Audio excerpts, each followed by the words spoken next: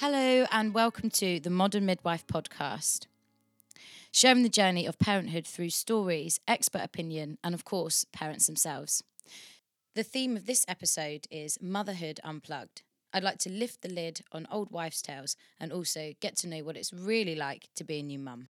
Today, I've got my first guest, Danny, who is a mum of one, Ava, who is 2 years old now. So we'll jump straight into it. So, Danny, who do you live with at the moment? I live with my husband, Kyle, Ava's father, and Ava. Lovely. And how long have you been together for? 6 years. Sorry, I forgot there were 6 years, and we got married in December. What, this December just gone, did you? Oh, did you? I didn't know that. Oh, congratulations. Was Ava there then? She was, yeah. She was really well behaved, actually, which I was a bit worried about an 18-month-old all day, but she loved all the attention, so it went well. Yeah. Oh, bless. I always think that I'd quite like to have my children at my wedding, I think. It's nice. It wasn't. Trying on dresses while breastfeeding wasn't the best thing. No. But other than that, it was a pleasant experience. Did you get any breast milk on a dress? Yes, probably. And she used to poo in every bridal shop as soon as we walked in. So I had to change her nappy every time. Oh, no. Worse than bridesmaids. Definitely. Yeah, literally. Okay, so of course, we know each other from before because I saw you during your labour, and I know that you did have quite a tough time because I came in and we had a little look at the monitoring of your baby's heart, and little Ava, she wasn't all that impressed in there, was she? So can you tell us a little bit more about your birth? Yeah, absolutely. So I was 9 days overdue. Started to get quite a bad headache. My blood pressure had been rising slowly in the last few weeks. Popped to the midwife. She said, yep, you're going in. And was sent into Trillis because I was pre-eclamptic. And I was so overdue by then. They were like, we might as well just crack on with things, which I was quite happy with. Popped a pessary in. Nothing happened. Day and a half. A few contractions here and there. They were like, oh, yeah, things are happening. And then they'd have a look. And there was nothing to look at. I wasn't... slightly dilated. She was still only 3/5 engaged. They were like, oh dear, she's been quite stubborn. And then after about a day and a half, went upstairs and was popped on the drip, which is called... The Syntocinon, it's the hormone drip. That's lovely stuff. Starts quite intense quite quickly. Managed about 4.5 hours on gas and air, and then asked them to check me with the agreement if I was 6 centimetres or more, I'd carry on, and if I was anything less, I wanted an epidural. I was 4. Get me an epidural. Fair enough. But yeah, so her heart rate sadly kept dropping, and she was in quite a lot of distress, it became apparent, and the stronger the contractions became, the more her heart rate would drop. So I had to go on my left hand. Funnily enough, actually, I had to go on my left-hand side, which meant the epidural set on one side of my body. So then I had contractions from one half, but not the other, which was wonderful. Quite the experience. I'm so twitching, and people are like, "Are you all right?" I don't think it's working.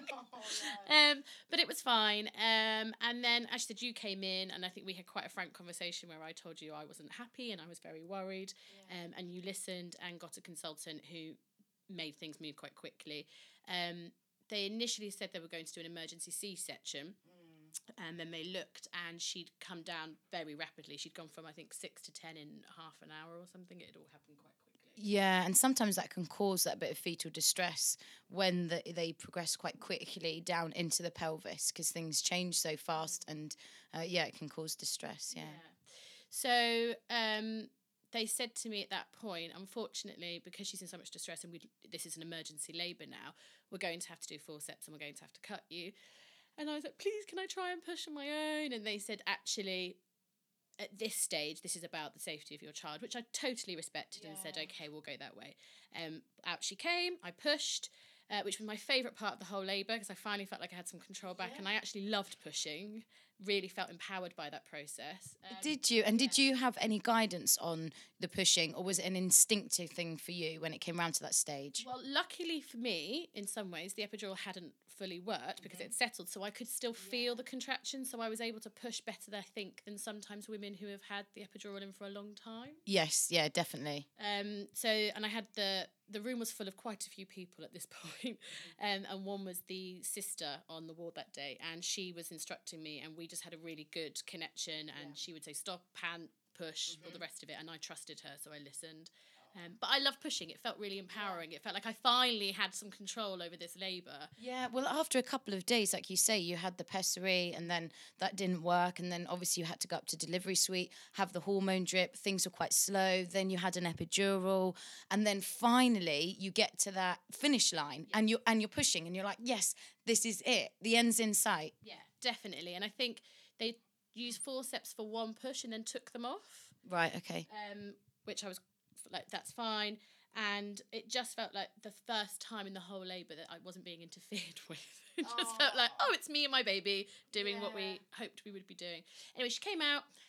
She'd had the cord wrapped around her neck, so that had been the issue, and there was some meconium in the waters when they'd broken them. Right. So she saw a paediatrician for literally 30 seconds, and they were like, she's fine. She was a unit. She was 9 pounds. Oh, wow. Yeah, that is a big baby for you as well. Obviously, you can't see Danny, but she's small. She's very slim. Unfortunately, I go up and down like a boy in the hip area.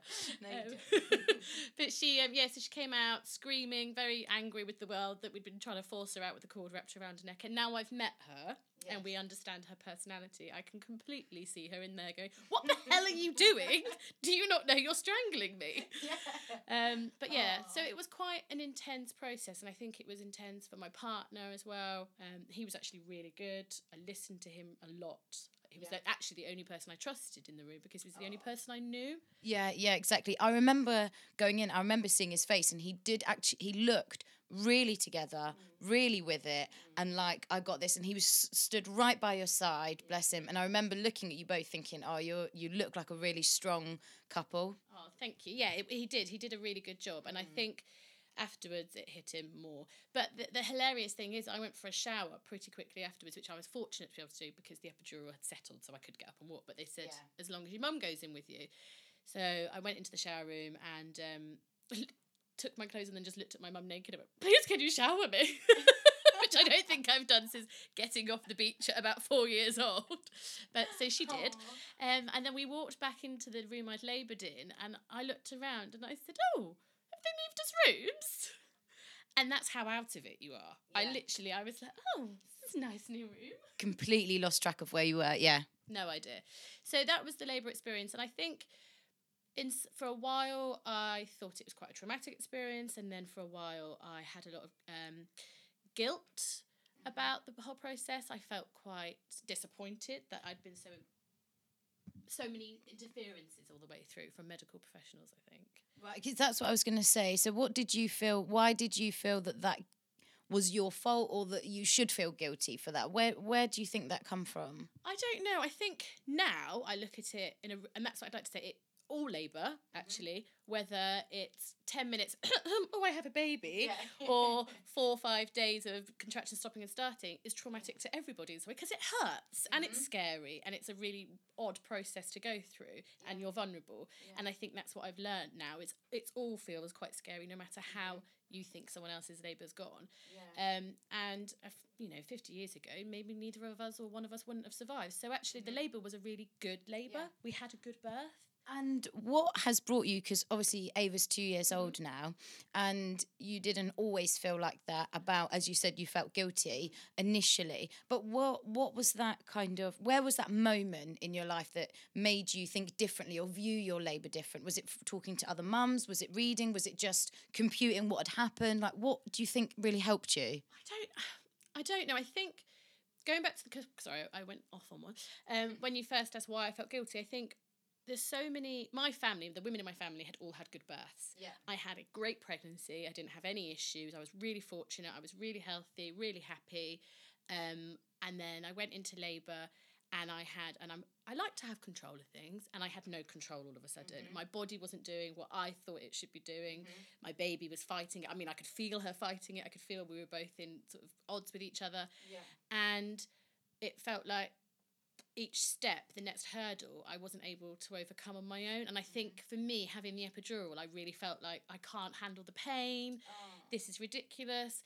But then I've looked back now and I think, no, actually you did handle the pain, and the best way to handle the pain for you on that day was to have an epidural, and there's no shame in that. And I think that's the key point, is we feel shame because we compare ourselves to the success that we think other people have had in birth. And actually, I had a successful birth because both my child and I are here and healthy, and there's been no term impacts on our health. And people might have a successful birth even if there are impacts. You have to just say, this was my birth and that's my story, and not compare it to anybody else. Yes, exactly. And not add your own story on top of that as well. You know, I wasn't good enough, or, you know, I needed to have that epidural. And exactly. So I think probably to help other people that are listening to this, what the most important thing is to not put too much pressure on yourself, to not compare yourself, and also to not add stories to what happened. Like you said, the fact of the matter is you both are healthy and well now, and that's the most important thing. Yeah, absolutely. And I think the only way I can describe the labour on the drip, and that made me feel better when I started to understand that process, was the way other people have described labour to me is, you know, you start building up this pain, and it gets more and more great as time goes on, to the point you go, oh my God, I can't cope anymore. And then you're ready to push. Whereas I just got put on a drip and it felt like that. And I said to somebody, I described it as saying, you know, if you're sat in a bath and somebody has the hot tap running slowly, you can sit in it till it gets really quite hot. But if someone put your big toe in that bath at that temperature straight away, you couldn't get in that bath. You're like, that's too hot. Are you mad? I can't get in that. It will burn me. But if you're sat in it and that temperature builds, it's a completely different process. I think that is the most beautiful analogy I've ever heard of being on Syntocin on. Definitely, that is exactly what it's like. Yes. So, no shame in having an epidural, no guilt in having forceps and all those things that happen, because actually they were there because that was the best option for the health of my child and myself at that time. But I think you can't help but say, but my mum and my auntie and my grandma gave birth in 2 hours. And exactly. And add that comparison, like you said before. So let's talk a little bit about Motherhood Unplugged and what it's really like to be a mum, and lift the lid a little bit, because I think that we don't necessarily talk about this enough, and that's what can sometimes contribute to the feeling of mum guilt, which we know is really popular and common. What would your advice be, or what would you tell other mums to expect if we are unplugging motherhood? What do you think? I mean, I wouldn't want to speak on behalf of anybody else out there, because I think that's where I went wrong, is assuming that I would be like other people.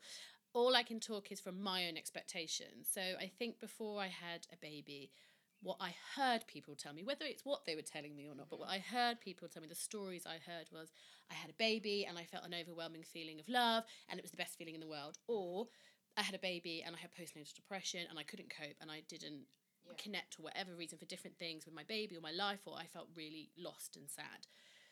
And so when I was pregnant, I had the biggest fear that I would either have postnatal depression or that I'd have a baby and go, oh my God, I don't feel this overwhelming feeling of love. I'm a terrible human being. It turns out for me, I had my baby and I felt love, absolutely, but the overwhelming feeling was protection, and this sort of mama bear instinct kicked in.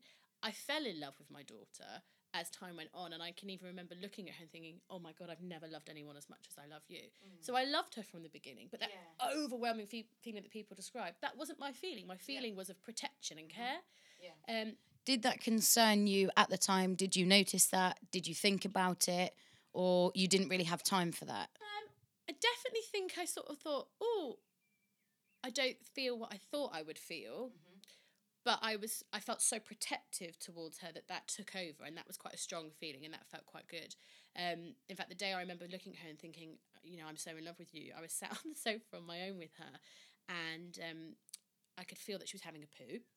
And I was like, that's fine, so I'll let it be. And then I was quite tired anyway. And then all of a sudden I was like, oh gosh, it's quite warm poo. And then I realised she just shat all over me, actually.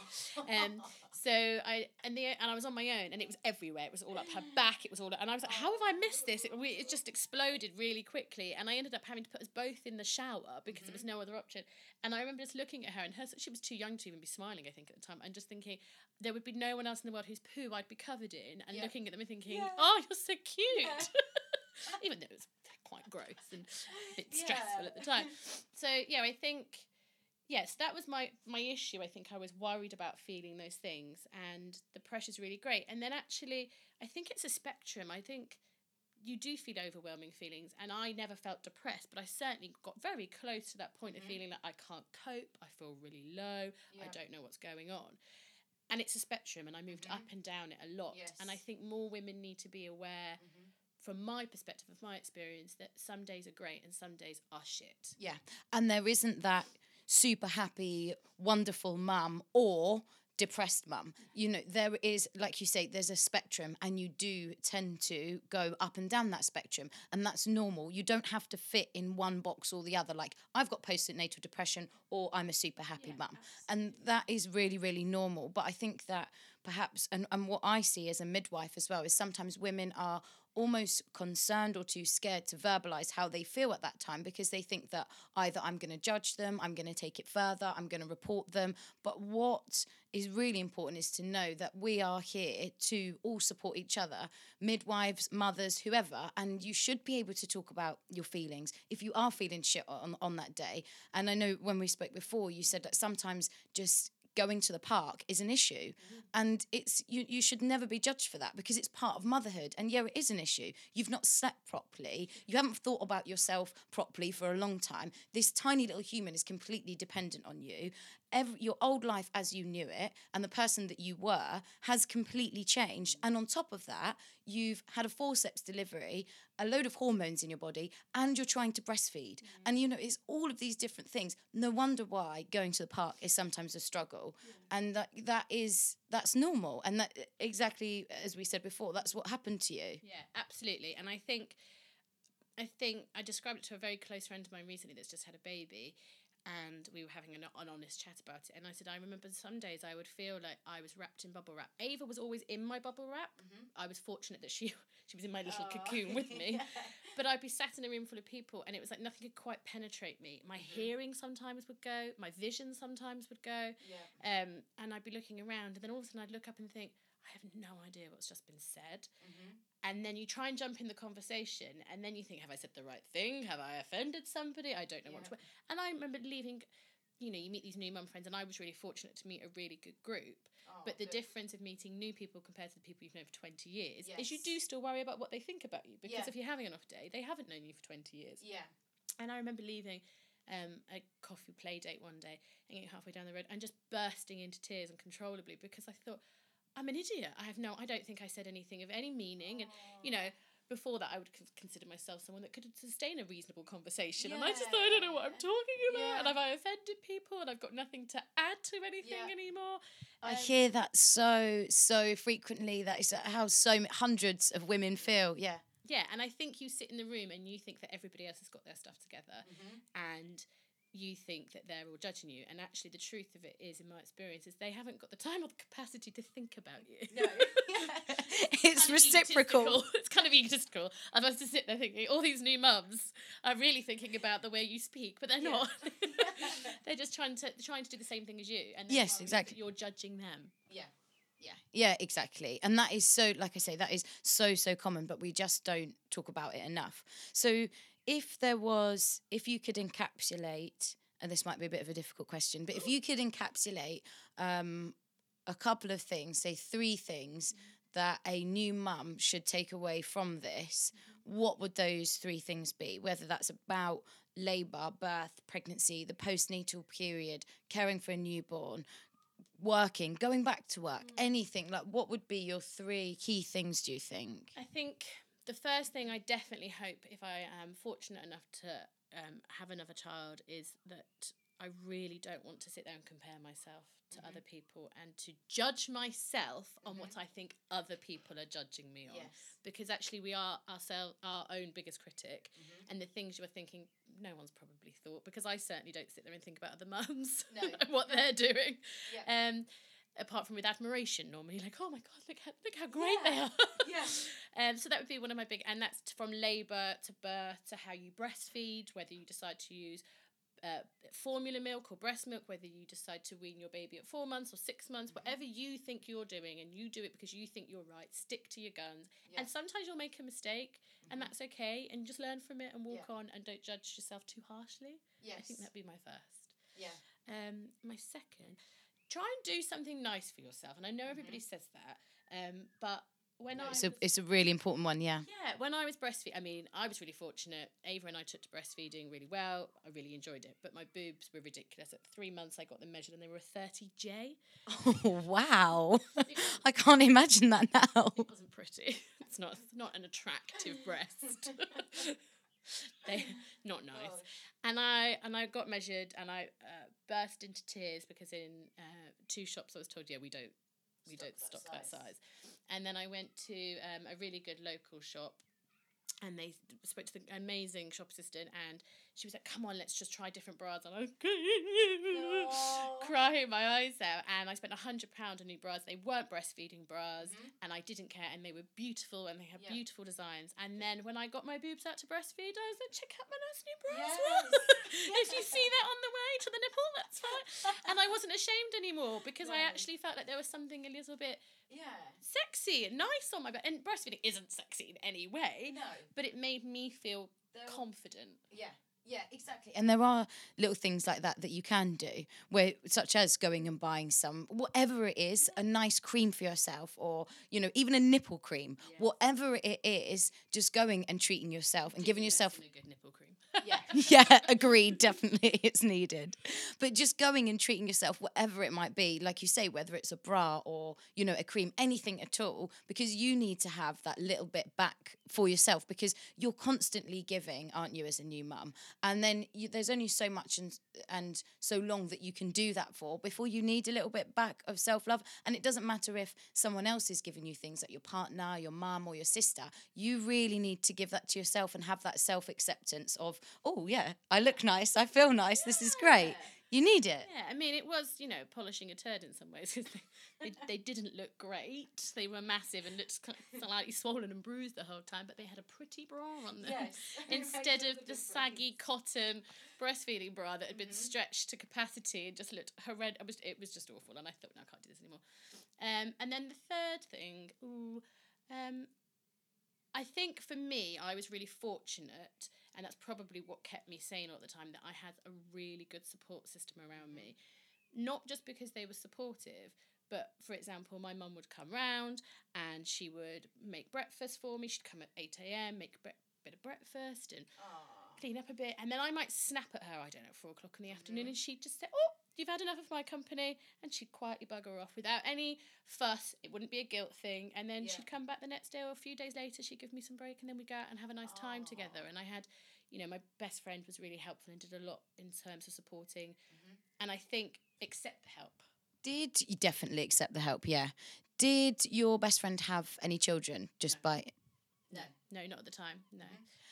But she provided you with a lot of support and care that you needed, because this is something that I often say to women, that they're usually seeking other women that have had children, and it doesn't necessarily have to be that way, because, as you say, your best friend was there for you and she was amazing. So, from a new mum's point of view, try not to put up too many barriers of, oh no, she won't be able to help, or she won't want to help, or she won't understand, because quite a lot of the time they know you really, really well. Whether you have had a baby, whether you're just going through a crappy time, you need to talk to someone, or your relationship's not working out, your mates have been there for you. So there's no reason why they won't be there for you when you have a baby. So, try to avoid making that assumption of, they're not going to help me. Absolutely. And I think I have to say first, the group of mums I made friends with are amazing, and I still see them and I'm still in contact with them. But at the beginning, when I was feeling vulnerable and insecure, they were probably the group that I was the most nervous around, because they knew me the least. I met them when I was pregnant. I was it's kind of like starting school again. You go into a class and everyone forms into little cliques, and is everybody going to get invited? And then you're like, am I not going to get invited? And then you do, and you're like, yeah, I'm there. I'm in with a public WhatsApp thread, yay! And it's easy, and I don't need this shit, quite frankly, when I'm trying to push out a baby. Now, I was lucky that the group I made friends with were great, and they were supportive, but actually the people I found the biggest support in were my closest friends, and at that point, there was 2 groups. One had children and one lot didn't, and the ones that didn't have children, the great thing about them was they were able to remind me of a time of myself where I didn't have a child and make me laugh about that and live vicariously through them. You know, they'd come, oh my God, I just did this. And you're like, what? And it's nice to be reminded of those things and for somebody to treat you not like a mum, because they don't recognise it all. So they don't treat you like a mum. They treat you as their friend. Yeah. And I think, I would definitely take some time with those people more than I think people think they should, like you say. Yeah. Don't always hang out with mums. Quite boring, really. Great advice. I love it.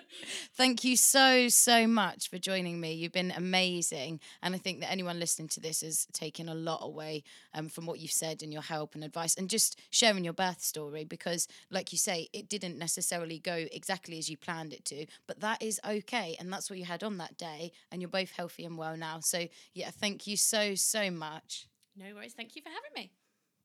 And so thank you for listening. And anybody that would like to contribute to the podcast, if you'd like to be featured or you have any suggestions at all, then please do feel free to email me on marie@mlmaternity.com. I'd love to hear from you. Thanks.